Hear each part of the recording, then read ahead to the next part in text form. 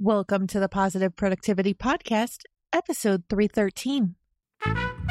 The Positive Productivity Podcast was created to empower entrepreneurs to achieve and appreciate personal and professional success.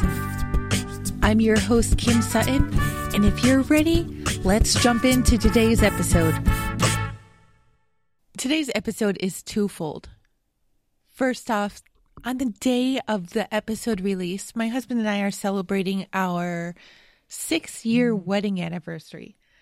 So in the spirit of that, I wanted to, number one, say happy anniversary to my husband.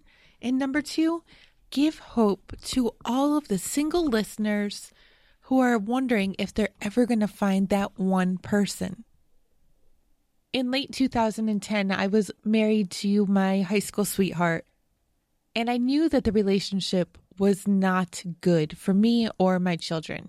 We were fighting all the time, and we seemed to do everything we possibly could to make each other miserable. I was in the midst of running my first business, which was not going well at all.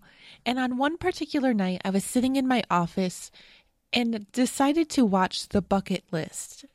If you haven't seen it before, it stars Morgan Freeman and Jack Nicholson, who meet in the hospital and decide that in what could possibly be the last months of their lives to fulfill the items on their bucket list.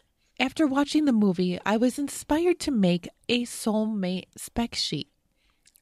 I decided that if I was ever going to date or marry somebody ever again, that person needed to qualify, I suppose would be the best way of saying it, by meeting a number of items on my list. Now, to be totally honest, I was looking for somebody who would meet all of them, but considering there were 50 to 60 items on the list, I would be surprised if anybody out there actually met all of them. And the 3 that my husband did not meet, looking back, I really didn't need them. Well, just a short 3 weeks after writing that list, I was on Craigslist looking for furniture for the apartment that I had secured, and I decided to click on the men looking for women section. I was not looking for a man. I had no intention of dating anybody for years, but I actually wanted to see what jerks were out there looking for women. That's not the word I normally use, but I don't want to mark this episode as explicit. Perusing through the various ads, I got a few laughs and just moments of disgust that people were actually posting what they were. But then I found my husband's post. It immediately got me. And I sent him a message letting him know that if he were still single in 6 months, that I wanted him to post the message again. Now, I'm very transparent on the Positive Productivity Podcast, so I do have to share that I had not left my ex at that point. I was not sleeping in my bed anymore. I was sleeping on the couch, or to be totally honest, spending some of the nights in my office, which was in the downtown area of the village that we live in.